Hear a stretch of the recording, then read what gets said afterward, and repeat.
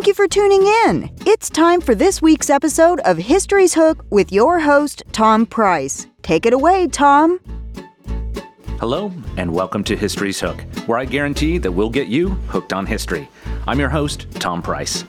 Each week on History's Hook, we'll be bringing you interesting and informative stories from the past in an effort to connect the history in our own backyard to the big events that compose national and world history.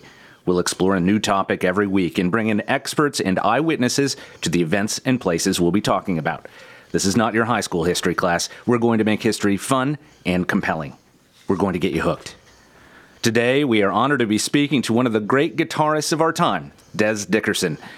If you grew up in the 80s, you have definitely heard his sound. He's perhaps most identified as the original lead guitarist for the artist Prince. Guitar World magazine ranked his solo in the song Little Red Corvette as the 64th greatest guitar solo of all time. He has produced more than 80 albums, which have won numerous awards, including 5 Dove Awards and a Grammy nomination. He's been featured in numerous music publications, including Rolling Stone, Billboard, and Musician. He now calls Columbia, Tennessee his home, and has started a church here called We Are Here. Dez Dickerson is here in the studio to tell us the whole story. Hello, Dez. Hey, how you doing? Welcome to History's Hook. Good to be here. Together, we are joined in the studio by my co-host, Lake Stallcup. Lake is a musician, producer, and former Curb Records recording artist, and I'm honored to call him a longtime friend. Lake Stallcup, welcome back to History's Hook. Great to be here, Tom. One of my favorite Prince quotes is, "Cool means being able to hang with yourself. All you have to ask yourself is there anybody that I'm afraid of? Is there anybody who, if I walked into a room and saw, I'd get nervous? If not, then you're cool." Dez Dickerson, I'm the least cool person in Tennessee right now. I'm so proud to have you here. I'm pretty sure there's probably a pocket of less cool people. But I don't know about it. So I was born in 1969, and for me, the music of the late 70s and all of the 80s really defines so much of who I am. You didn't have just a front row seat to the music of the period. You were on stage making it. Give me a word or two that when you think back on that time in your musical career, best describes your experience. You know, it was the best of times and it was the worst of times. And that's the best way I can describe it, because there were amazing moments. There were, we were too young to have a bucket list, but there were sort of like these pinch me moments. I got to use this analogy. There's a film called That Thing You Do, a Tom Hanks film. Love it. And one of my favorite movies. And there's this scene where they're getting ready to film, what obviously is supposed to be the Ed Sullivan Show, but they couldn't call it that. And the guitar player turns to the drummer and says, "How did we get here?" Right. It felt like that all the time. Just felt like it all the time. It's unbelievable. You were born and raised in the Minneapolis area of Minnesota. Talk to us about your growing up years. What was it like in Minneapolis? If I can tell your age, you were born in 1955. 1955. What was it like growing up I can't believe I've been here this long. That's amazing. I didn't think I was going to make it past 30. I'm glad I did. Minnesota was a great place growing up. For the times, it was sort of, it was kind of like a pocket universe for the Doctor Who fans out there. It was this pocket of freedom and clarity, and there were some of the things attendant with the times that were, realities. I lived the first 9 years of my life in pre-civil rights America, so I drank from colored fountains and that whole thing. But Minnesota was just not. It wasn't virulent, and my folks were from Clarksville, Tennessee. And so I spent time as a kid, we'd come down in the summer and visit family and whatever. And it was, it was different than it was in Minnesota. But very small sort of minority population, like 2% at the time. But a lot of Scandinavians and Germans. So they just were cool. Yeah. What did your parents do for a living? My father was what we now call a graphic artist. And he worked for the state of Minnesota, primarily when I was a kid. In fact, if you've ever seen the golden gopher, like Goldie the gopher, yes. My dad actually created that when he worked for the state. Wow. Yeah, it's a weird thing, but he actually created that. And my mom, she was in kind of the the bookkeeping and administrative side of things, but then quit working to stay home with me when I was, a couple of years old. So, it was a great environment, great parents, and, I have fond memories. At what point does music enter your life? Very early. And my dad had been a musician. He started playing in dance bands and like traveling at age 11 when he obviously was growing up in Clarksville. And he had quit to get married and raise a family. He actually went into the Navy and played sax in the ship's band in the Navy. But, one of my earliest memories is, he was working, when I was really young, he was working like 2 jobs. And he worked this sort of actually graveyard shift job at the post office. And one of my earliest memories is waking up at like 2 a.m. and hearing music coming from downstairs. And so I kind of creep out and get on the staircase, trying not to be seen. And there's 4 guys in my living room playing saxophones. And, he had found other guys at the post office that all played. And so that was his outlet. They would jam after they got off work in the middle of the night. But he was an avid, huge record collection, jazz and R&B fan, but he also listened to other things. You remember the Procol Harum song, Whiter Shade of Pale? My dad wore that record out for whatever. He would find things sometimes that just kind of hit him and he would get stuck on them. But that was where the music thing came from. And instrumentally, what did you play? What did you pick up early on? At first, it was kind of like, I want to make Dad proud. So I started out playing saxophone, just hated it. I mean, hated it with a passion. And, they had known that what I was drawn to was guitar. And, I gave it a shot on the sax thing, and they were cool with me switching because I just didn't want to play another note. I just hated it. And, from that point, it was a complete flip of the switch. Then, within a couple of years, they were concerned that there was something wrong because I wouldn't come out of my room. All I did was practice. So that actually can be good and it can be bad. But the guitar thing in earnest kind of started when I was 14. 14. Yeah. Any formal training at all, or just picking it up and playing? I took lessons for all of 3 weeks. At the end of the 3rd lesson, the teacher kind of took my mom aside and said, I've kind of taught him everything I can teach him.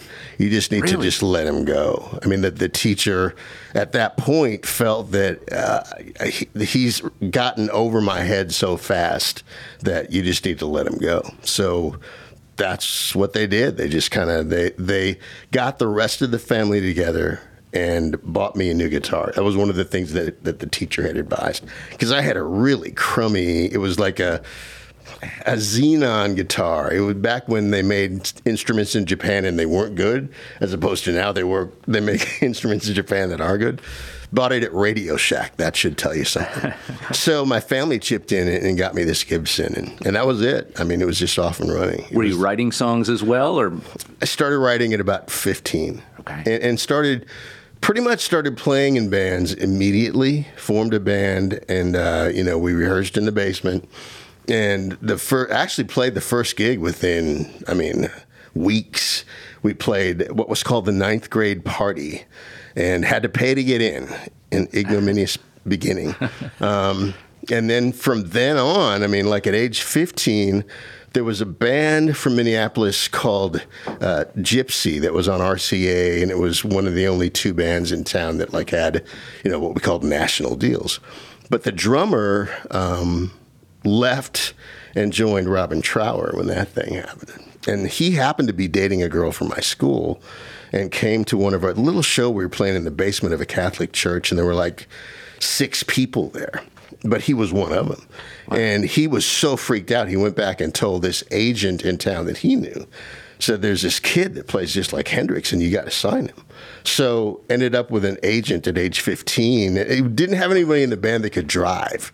We had to hire, our first roadie has to be able to drive. That was the criterion. And then from then on, it was like getting, our parents to write notes Friday so we could get out of school early so we could go play East Crevice, Iowa, or whatever it was. And kind of through the rest of school, that's what it was. Describe the music scene in Minneapolis in this time frame. There's a bigger thing going on here. Yeah. And, well, here's the cool thing. it was a market that musicians from other places, somehow found that you could make a living playing music. It was playing, cover music for the most part. But if you built a big enough, what we call now a brand, then you had the wherewithal to start playing your own music. So there were a few bands in town that pretty much played all original music. But the other thing about it that was cool, even then, and we're talking, 60s right now, there were all sorts of bands that were like, multiracial, multicultural, whatever words we would use now. So you'd have, rock bands fronted by black lead singers. You'd have like one of the biggest bands was a band called Danny's Reasons, and it was like it was all brothers, and Danny, the white dude, was a front man, and that was just, it was like the town itself. It was just kind of colorblind to a great degree. Which and it was a brings great sort of an amalgamation of music genres, I suppose, and talent to the game. It's changing things up a little bit. He, was as influenced by Sly, or as influenced by, Grand Funk Railroad as he was Sly. Now, he wouldn't talk about that a lot in interviews, but that was what kind of brought us together, because we had, Grand Funk was my, number one obsession. And obviously, if you've listened to Prince play, that Carlos Santana is, way up in his list of influences. But he loved all sorts of music. And, Sly is kind of that set the table for his sound and that whole thing.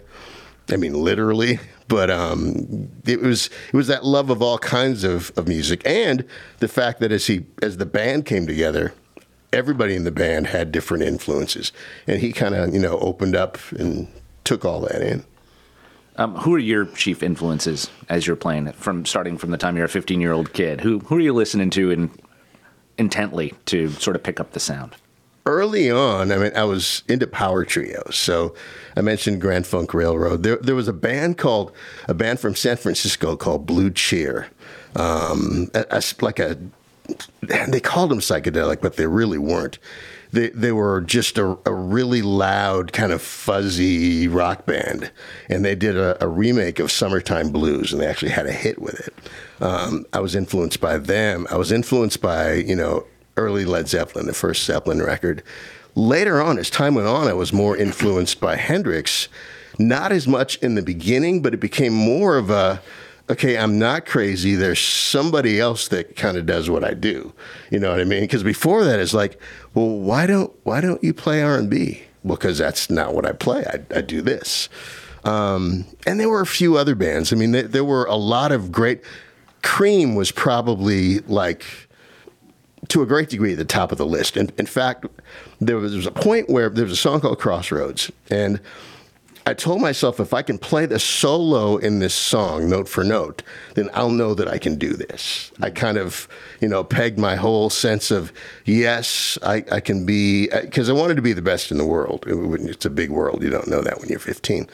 But learning that song was, for me, that was the benchmark. And the day that I kind of put that to bed and, I can play this beginning to end, note for note, it was like, all right, then, here we go. You're instilling confidence in your own self. You've created a benchmark. You've hit the benchmark, and that's allowing you to take the next step. Your connection with Prince came in a kind of an inconspicuous way in 1979, namely by answering an ad in the Twin Cities Reader for a band who was looking for a guitarist. Describe the event, and what prompted you to audition? If you've ever, been the guy that puts together local bands and, you run the auditions and you find the players and then you kind of run the band, you kind of do the business and you do the books, and that guy, there tends to be this series of, there's this hopeful start and then, the band gets traction, and then there's a point where it's like, oh, I hate this guy in the band, or this guy in the band hates it. And it always ends up, rinse, repeat. So I was on about my 12th iteration of that, and happened to see this ad. Warner Brothers recording artist seeks guitarist and keyboardist. And there was only one person within 600 miles of the Twin Cities that had a deal of any sort, much less Warner. So I knew who it was. And it was like, Have you had any dealings with Prince prior to this? None. We actually lived on opposite sides of the river. I actually grew up in St. Paul. he was in Minneapolis. Now, I spent a lot of time in Minneapolis, but, he was 3 years behind me in school. Obviously, we're in completely different schools. I had heard about him, just like people heard about, this kid that played like Hendrix however many years before. He was that guy then. So I knew, like, if this train has an empty seat, I'm getting on it. That's where I was coming from. The event itself of auditioning. So the audition itself, it's at a place called Dell's Tire Mart, which is no longer there. I showed up along with several other people. They were auditioning a bunch of keyboard players that day, and it was cold, man. It was like, I think January, and January in Minnesota, it's going to get down 10, 20 degrees below zero and stay there for a few weeks. So we're sitting in our cars. Finally, one of us went around from window to window and said, hey, why don't we all get in one car? Broke musicians, let's not all use our gas. So they were late. I mean, Prince and the entourage were like 2.5 hours late getting there. I would find out years later that was a way of life. But, at the time, I thought there was some reason for it. So I was actually on my way out of town. I'd given the band some kind of, fake story about why I had to travel separately, because we were playing again in East Crevice, Wisconsin or whatever. So I went up to the manager and said, hey, can I go first? Because I really have to leave. I have a gig tonight. So they graciously let me go first. We jammed for 15 minutes. I played rhythm until Prince kind of looked and nodded at me. Then I soloed for, a bit and then kind of went back to playing rhythm. And he took me outside. We talked. He asked me some really insightful questions for a guy that young. He's a couple years younger than you? He's like 3 years younger. And he basically said, look, if you will come help me do what I do, I mean, I know that you've been, fronting and doing your own bands and doing this whole thing, but if you'll come help me do what I do, when the time comes, I'll help you do what you do and get back to that. So we struck a deal in the parking lot of Dell's Tire Mart. And that was it. Got in my car, sped off to wherever it was and did the show. And it began. I'm assuming there were a large number of people auditioning for this position. What do you think it was that Prince saw or heard in your audition that put you at the top of the list? It's funny because Prince and Andre Simone, who was our bass player, and they were like brothers from another mother. Prince said it was because I was the only guy. They had auditioned like 100 guys between New York and L.A. I was the only guy who didn't just turn way up and just try to solo all the time. Andre said it was, because, we talked about it, and he said, no, it's because you had that vibe. Whatever that is, you had that vibe. So depending on which one you believe, Prince or Andre, that's what it was. It's an amazing story. We need to take our first break. When we come back, we're going to talk to Dez Dickerson some more about his meteoric rise with Prince and the Revolution. We'll be right back on History's Hook. Don't go away. History's Hook with your host, Tom Price, will be right back after this brief commercial break. At Columbia Chrysler Dodge Jeep Ram Fiat, you can always count on us for a great selection of late model, low mileage, one owner vehicles. All have been thoroughly inspected and are ready to go. You can even save time and buy online with our online shopping tool. Looking to sell your vehicle? Great news! We're paying top dollar for your trade. All makes, all models, and in any condition. Trade in and trade up today. At Columbia Chrysler Dodge Jeep Ram Fiat, you can count on us. Hi, it's Terry from Tillis Jewelry, your festive gift destination this Christmas. Unwrap the magic with our natural diamond earrings starting at an incredible $99. Yes, you heard it right, $99. Picture the joy of discovering these stunning gems in your stocking. But there's more. Explore our brand new diamond pendants and dazzling stack rings at fantastic prices. Make this season unforgettable with Tillis Jewelry. Come see us on the Columbia Square, where the gift is wrapped with elegance. Tillis Jewelry, making your Christmas sparkle brighter. Happy holidays. American Standard Heating and Air Conditioning is built to a higher standard, so you can focus on the problems in your life that actually matter, like the stair that only creaks when everyone else in the house is asleep. American Standard Heating and Air Conditioning, built to a higher standard. Call Davis Heating and Cooling at 931-388-2090 for all your home comfort needs. Davis Heating and Cooling is your local American Standard dealer and proudly serves the Murray County area. Find Davis Heating and Cooling online and on Facebook or call today, 388-2090. Are you thinking about a new fence? Maybe you need a pole barn. Then you should give Sands Fence Company a call. That's 931-309-1644. Will Sands has built his business based on the principles of honesty, quality, and integrity. Sands Fence Company has been in business for over 20 years, providing the community with farm, residential, and commercial fencing, as well as pole barns and buildings. Call today for a free estimate. Sands Fence Company, 931-309-1644. 931-309-1644. This is Dr. Dominic Mancini from the Dr. Gill Center. Have you been injured in a car accident? Are you still in pain? Untreated whiplash injuries to the spine may lead to future conditions, such as neck pain, low back pain, and headaches. The doctors at the Dr. Gill Center specialize in detecting and treating these conditions before they get worse. Our accident consultations are free. Call me painfree.com or call 615-551-9224.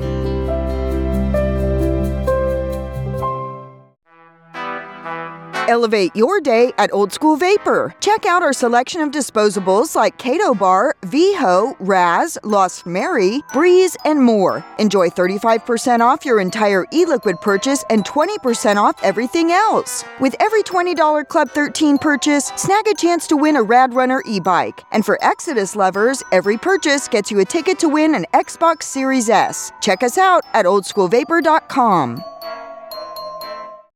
Debbie Matthews grew up and lives in beautiful Columbia, Tennessee. As a realtor, she is well-versed in homes, neighborhoods, development, and schools. She wants to share her love of her home state with others to help them find just the right place to raise a family, open a business, or develop a dream. From luxury listings to land, she can handle it all. She is the current leading producer, Nashville Realty Group. Contact Debbie Matthews Realtor at 615-476-3224. That's 615-476-3224. History's Hook with your host, Tom Price, is back. Take it away, Tom. Welcome back to History's Hook. Today we have the honor of having Dez Dickerson with us, one of the greatest guitarists of our time. Also in the studio, we have Lake Stallcup, our co-host. And today we're talking about Dez Dickerson's role with Prince and the Revolution and his career afterwards. Dez, when we left for break, you were mentioning that you had just auditioned for Prince. What did you know about Prince at this point? Where was he in his own career journey at the time that you joined him?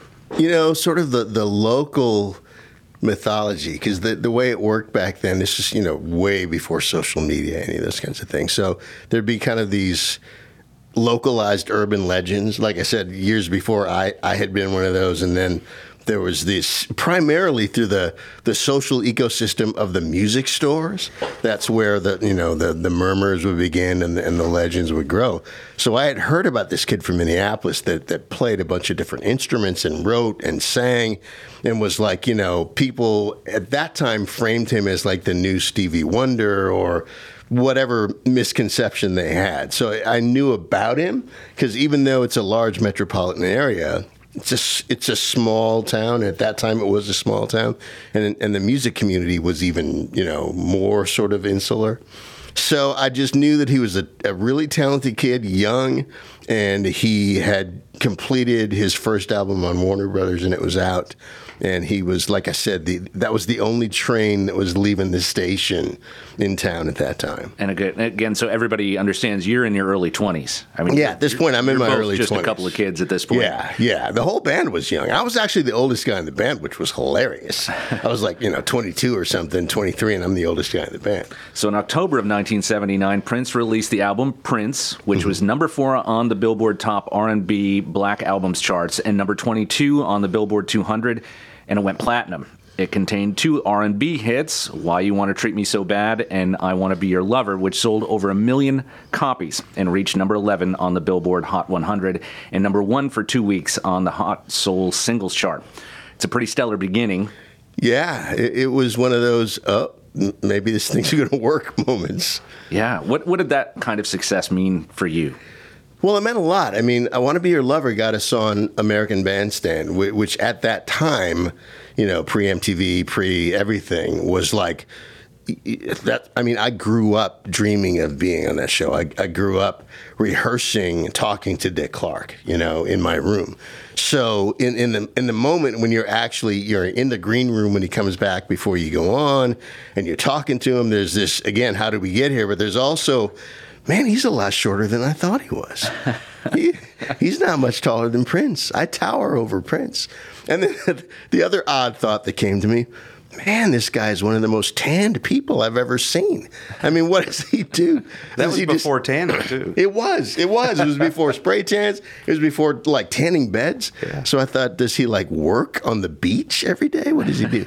But he's a very nice man and obviously very good at what he did. So doing that show was kind of that first moment of, this is kicking into another gear. And it's going into the place where you dream of going, but you don't really know what it's going to be till you get there. And I got to say something else that was very funny.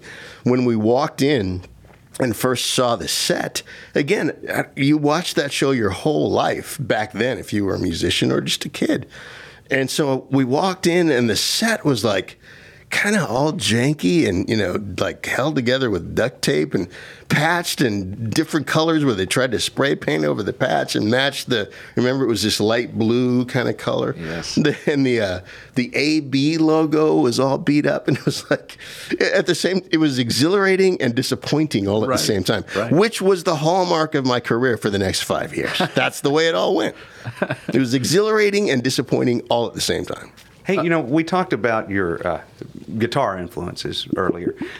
Who influenced you as a performer?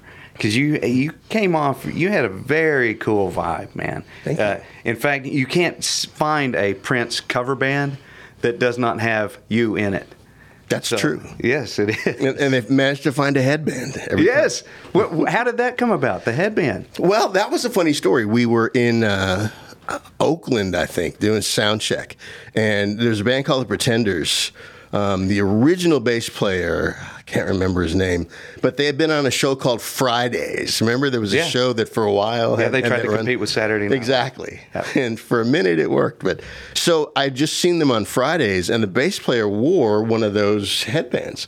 And I was telling our lighting director in soundcheck how cool that headband was, because I'd been experimenting with kind of going back to something I'd done in the cover band days for a while and wearing a headband. And he happened to have found one on that day off and bought it, and he had it with him. And he said, hey, why don't you just wear this during soundcheck? So I wore it during soundcheck. I came off stage and getting ready to hand it back to him, getting ready to untie it and hand it back to him. He said, no, only you can wear that from now on. So I got to credit, Roy Bennett for being the guy who actually said the headband, stick with the headband. That was a good call. It was branding. Who knew? Who knew at that time?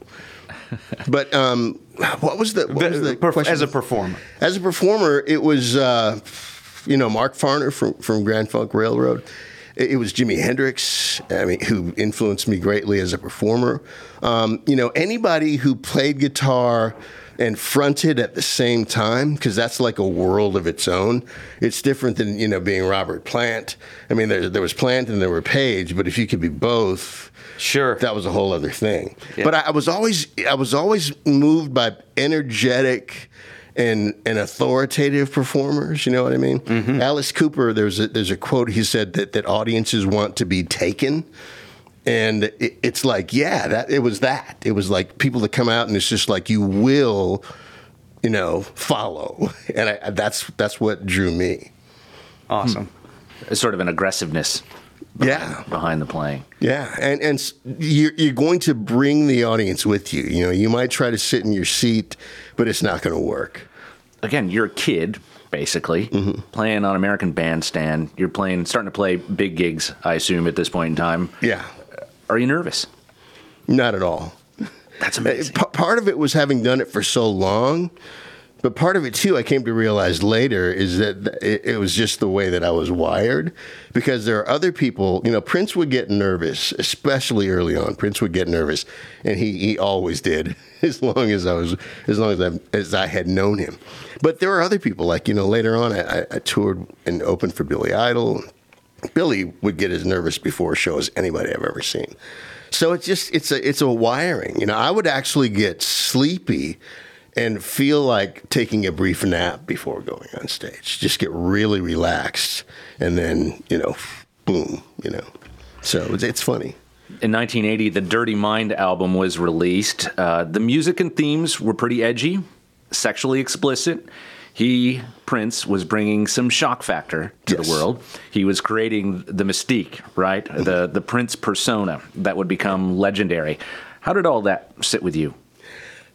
At first, it was like, well, that's Prince being Prince again. As time went on, it did not sit well with me at all. I mean, I actually remember the moment that all of that was sort of birthed, in a sense. We were doing 2 shows at the Roxy in Hollywood, and it was like the industry, dog and pony show where it was nothing but a full house of press and music executives, that whole thing.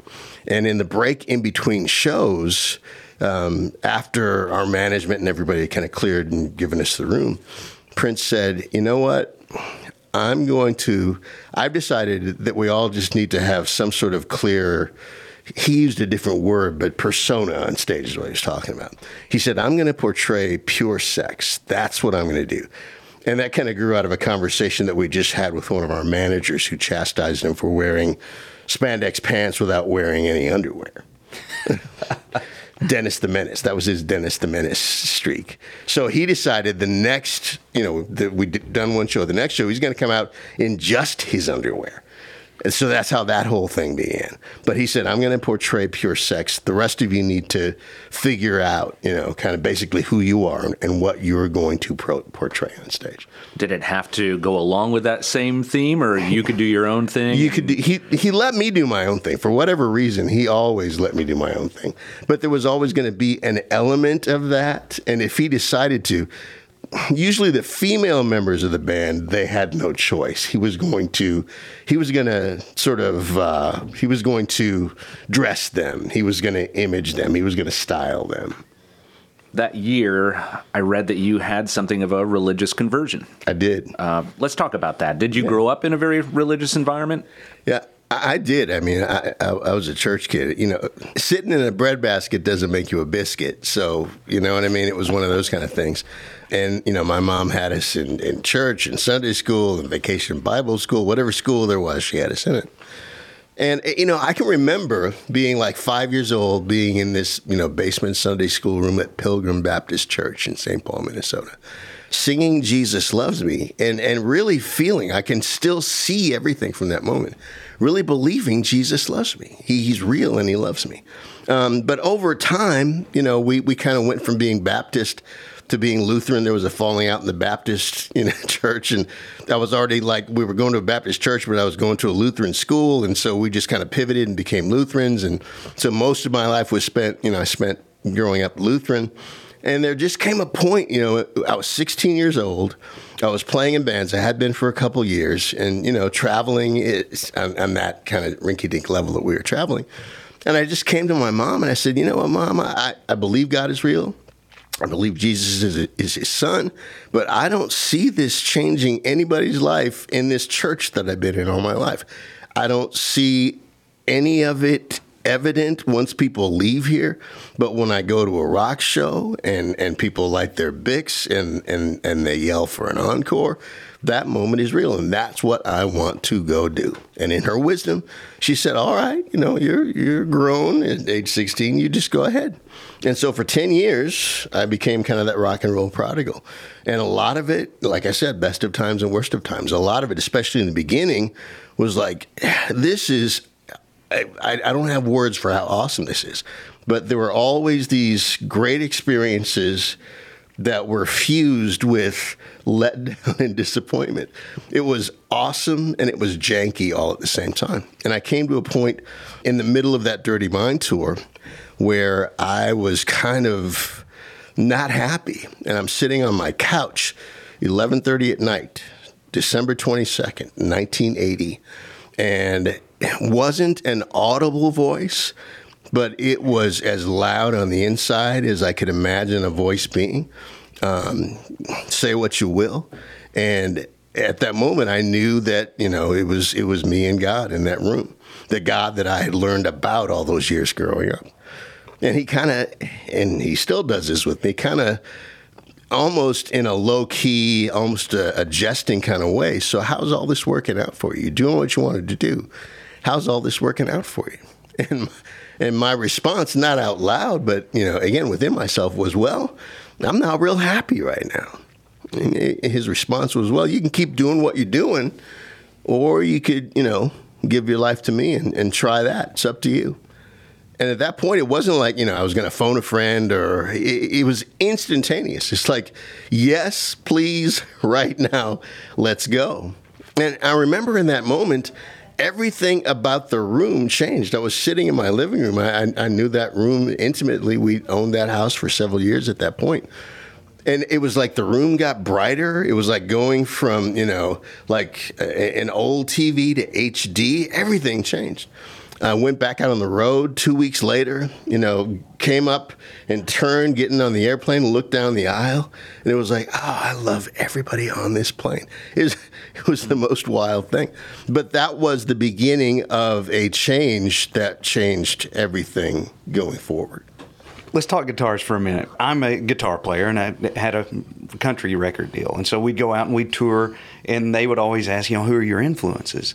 And I would make something up because I couldn't tell them Prince and anyone that played guitar for Ozzy Osbourne. But forever, I have credited Prince for the Little Red Corvette solo. And until recently, I found out that wasn't Prince at all. That was you. And that was one of my all-time favorite things he ever did. It wasn't him. It was you.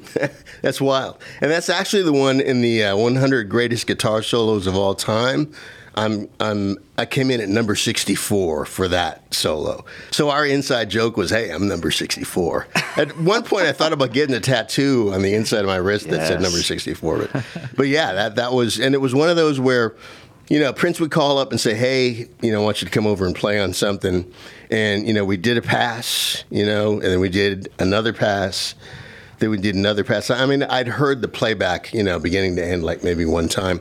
And then after the third pass, we just comped some things. So that solo is parts of 3 solos that I had to relearn. You know how that goes. I had to relearn it because it's like, well, you wouldn't play this phrase and that phrase back to back. But it's cool when you hear it. It's unnatural trying to play it. So yeah, that was the funny thing they did. That the magazine that did that, the top 100 thing, later on they decided, this was so cool. We're going to try to, squeeze more out of it, and we're going to do these 1-to-1 like shootouts. So they took my solo and did a shootout between me and Jimmy Page from Stairway to Heaven. Okay, how is that? Yeah. How on earth am I going to compete with that? So I got stomped. You got stomped. Got completely stomped. Hey, one more guitar thing here. Yeah. You told us about how you got that Gibson, but then you're playing Hamer, right? Yeah. Okay, and you went on tour with Billy Idol. Yep. And Steve Stevens played Hamer. Yes. Did you guys? Did you have a Hamer endorsement? What happened was Steve and I became really good friends. I knew it. And Joel Danzig and one of the other guys from Hamer were out on the road with us a lot. So one day, I'm after our set, I'm backside stage, watching Billy and company play. And Joel said, hey, I know you guys got a break coming up in the tour. It was the suburbs of Chicago. Come to the factory and we'll build you a guitar. And you can go through and you can pick out everything you want, the way you want it. And so I did. And they built me a guitar. That black and white. With a big red dot in the middle. I never had a true endorsement, but I still to this day have this custom Hamer, one of a kind. And I love that guitar. I'll never, ever let that guitar go. Yeah, don't blame me. We have to take our second break. When we come back, we're going to hear some more amazing stories from Dez Dickerson. You're listening to History's Hook.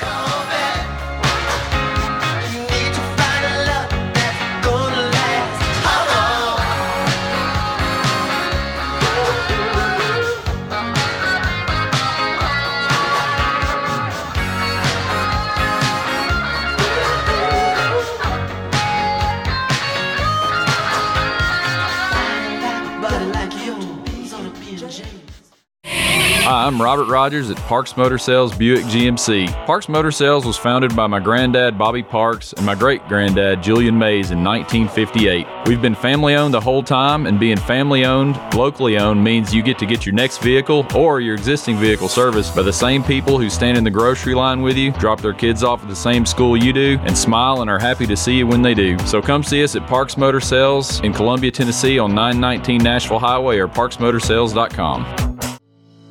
I'm Barbara Lincoln with Hollins Pharmacy. We have advertised with WKRM and WKOM for the past several years and found it to be very successful. I highly recommend advertising with them if you have a local business like ours. We're located at 1608 Hatcher Lane here in Columbia. We're open Monday through Friday from 8 to 6 and Saturdays from 8 to 2. Stop by Hollins for all your prescription needs where we have fast, friendly, courteous service. We custom fit support hose for you also. Thanks for supporting Hollins and WKRM and WKOM. Hi, I'm Steve, the Garbage Man. Are you new to Murray County? We want to welcome you and your family. We are a local residential garbage service, and we want to be your garbage man. We've been around for over 30 years, so we have a reputation. Check us out at garbagemaninc.com or call Mike at 931-540-0919. You could also ask your neighbor. 931-540-0919. For 40 years, the Jeweler's Bench has worked hard for their customers and provided the highest quality jewelry at the best price. They keep going back. Recent renovations have allowed them to expand their inventory. More high-quality jewelry, custom vintage and estate pieces, and professional jewelry and watch repairs. They also buy gold. The Jeweler's Bench, still here, still great service. 808 Trotwood Avenue, Columbia. Every morning, I park my car across the street from my business, and I can't wait to get in there. That's pretty common for small business owners. We have the added satisfaction, however, of guiding hundreds of families with their retirement, education, savings, and general investments. We're a locally owned business that tries very hard to simplify a complicated world. This is Monty Sneed from Caledonian Financial in historic downtown Columbia. Securities and investment advisory services offered through NBC Securities Incorporated, member FINRA and SIPC. Columbia Foodland is a locally owned and operated family grocery store with a full line of dry, dairy, frozen, meat, and produce items. We focus on keeping the freshest hand-cut meat and produce items daily with the most competitive prices in town. We offer weekly ad specials as well as in-store weekly specials throughout the store. Located at 427 West 7th Street in Columbia in the former Harris Foodland location. Columbia Foodland. We're here and ready to serve the wonderful people of Columbia and the surrounding areas.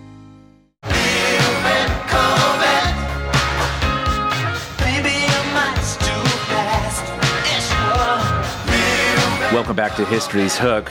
Today in the studio, I'm honored to have Dez Dickerson with us, one of the greatest guitarists of our time. When we went to break, Dez, Lake had asked you about Little Red Corvette. So in late 1982, Prince released a double album, 1999, which sold over 4 million copies. The title track became Prince's first top 10 hit in countries outside the U.S., so success is continuing, obviously. You had opened for Rick James. You opened for the Rolling Stones. Major venues you're playing at this point in time. What I'm really interested in is sort of the musicality, the pop culture side of it. You're on Saturday Night Live in 1981, and that show obviously is a bridge or a lens to pop culture. Talk about some of these songs and how they were connected to ideas beyond pop culture. I read, for instance, that the song 1999 was a response to the Cold War and a protest against nuclear proliferation. Songwriting and what it means. You know, Prince, there were, like any human being, Prince, and creative people even more so, Prince had certain fixations, and some of them were connected to things that were almost phobias. One of them was this fixation with sort of, nuclear annihilation and war. So if you listen in a lot of his songs, there's kind of an anti-war kind of a theme. But like a lot of that stuff, I mean, John Lennon was kind of the same. At the same time, it's kind of naive. It's like, well, that's a great sentiment, but exactly how are we going to accomplish that? So you know, the 1999 thing he combined, as he would do so many times, he would combine sort of sexuality and fear of nuclear winter and dancing kind of in one song. You know? Mommy, why does everybody have a bomb? Exactly. It was that whole thing. But part of the motif was always the mashup. Part of the motif was always, you know, we're going to be this, but we're also going to be that. We're going to be both and. And from the beginning, his goal was for us to not be anything that anybody else had done before or could be easily, you know, categorized or pigeonholed. So the songwriting, the look, the sound, everything, on the one hand, that was sort of the objective. That was the reason for being. And it wasn't completely premeditated. It's just that those were the guidelines. So, and he was influenced by things that he would visually just kind of be inspired by, like the trench coats that we wore for a time. There was a film called Quadrophenia. It was The Who. And there was this sort of gang of sorts in the film that rode Vespa scooters and wore these long sort of, you know, trench coat, raincoat things. And that look caught his attention. We all, when we were touring in the UK, we saw Stray Cats live. And even though they were Americans, they went to the UK to break, so we'd never seen them. And so we came back from the UK, and independently of one another, we showed up at rehearsal after being off for a few weeks, and everybody was wearing their hair in a pompadour. It's like, hey. So there was the Stray Cats window. But that was just, again, inspiration and the committed goal of being a new thing. Even though, I always say this, and I say this with great love and respect, he knew a good idea when he stole one. And he knew how to take it into the chop shop to the point where you couldn't recognize it once he brought it back out. Right. Yeah, it went from stealing to inspiration. Exactly. Yeah. Everybody goes from imitation to innovation. Hopefully you make that jump. But some go from innovation to imagination. Sure. And so ultimately there are certain songs where he made it to imagination, in my opinion. But a lot of it was really skillful innovation.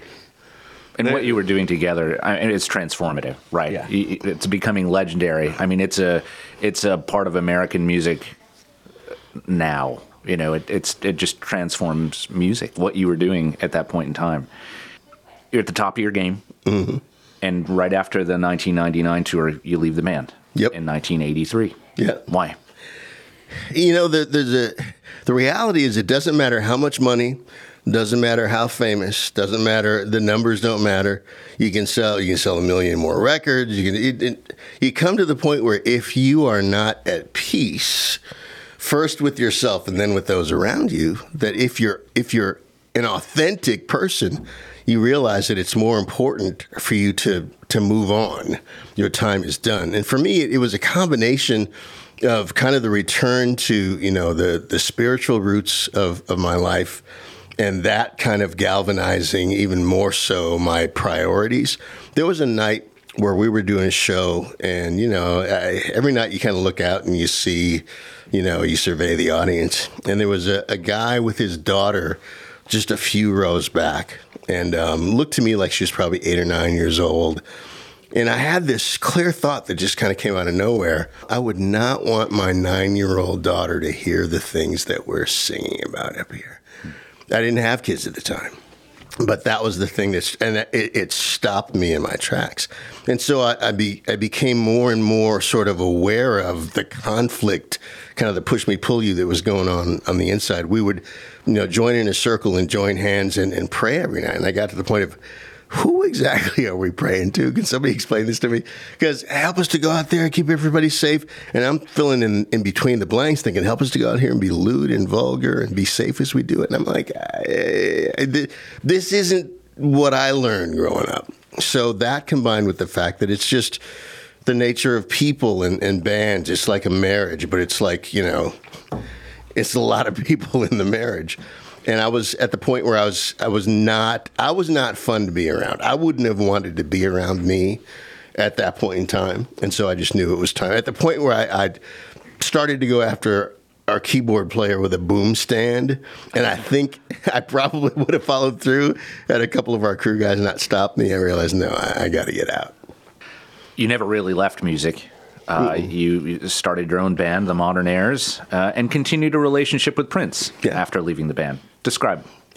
He and I continued to collaborate. One of the things that we began to do during my time in the band was some of these sort of I hate to call them spin-off groups, but, we had like The Time and Vanity 6, and there were acts that we developed.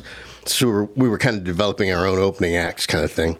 And I would write and co-write songs for some of those groups. And he would tend to look to me lyrically. He would call, and it was always the same thing. You answer the phone, there's a little bit of a delay.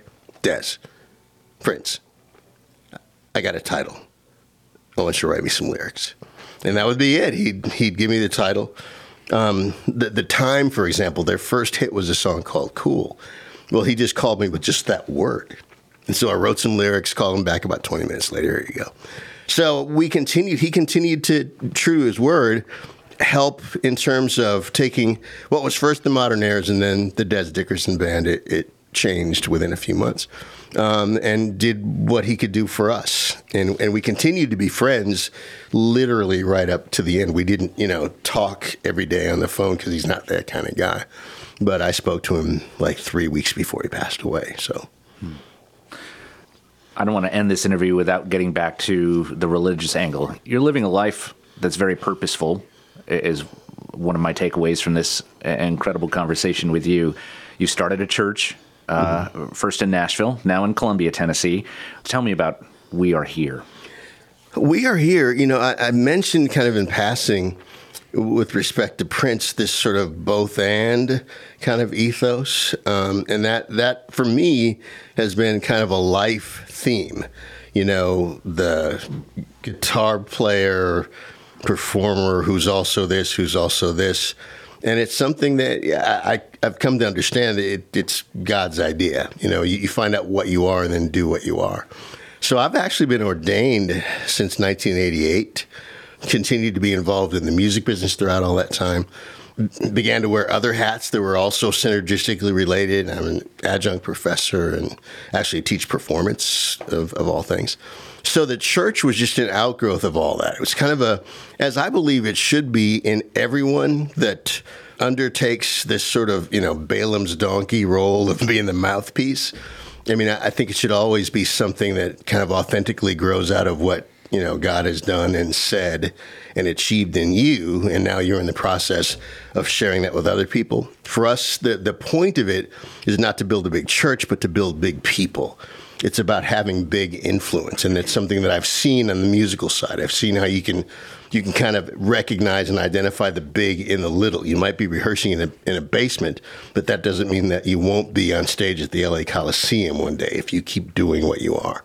And so We Are Here is kind of built around that ethos. We got 3 pillars. One, that you are God's idea, not the other way around.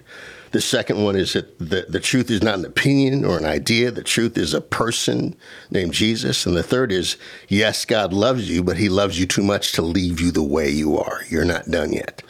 And that's kind of that's the church. But at the same time, that spills over into the business things that I'm involved in, and doing talk radio. I find myself slipping back and forth between things that might be political or ideological or might be considered to be, but then I'm saying something that I just shared in a sermon this Sunday before, because it's both and. Where does We Are Here meet? We actually, we are being hosted by Westminster Presbyterian Church over on Trotwood until we grow to the point of having our own building. So they have a lovely old chapel in the building up the hall from the main sanctuary. And we meet in the chapel. Church in the chapel, as we call it. What time? 9 a.m. Sunday mornings.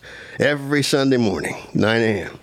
Mr. Dez Dickerson, thank you for sharing your story with us, and thank you for the wonderful music that you brought to the world. My pleasure. Thanks so much for having me. We end the show with a quote from Prince that sums up the career of many musicians. Sometimes it takes years for a person to become an overnight success. I'd like to thank our sound engineer, Taft Ayers, our production engineer, Ann Klein, and my co-host, Lake Stallcup, and most of all, you, our listeners. You can now hear all of our History's Hook episodes online at frontporchradiotn.com and wherever you get your podcasts, including Apple Podcasts, Google Podcasts, and Spotify. Thanks for listening. Join us next week as we connect the history in your backyard to the world on another edition of History's Hook.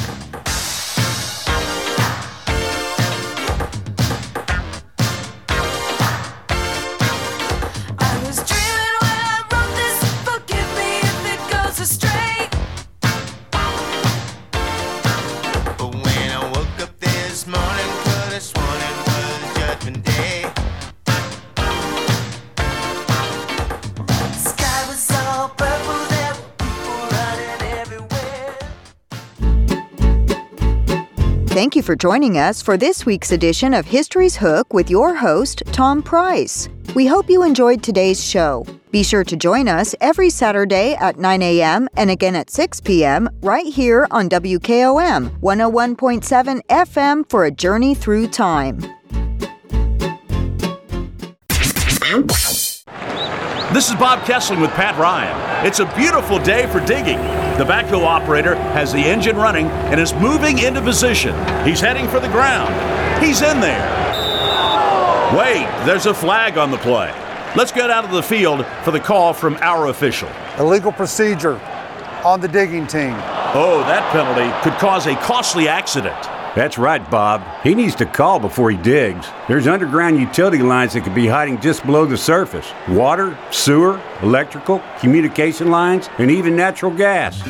Avoid a penalty by first calling 811 to have any underground public utility lines located and marked with flags or paint. It's free, it's easy, and it's the law.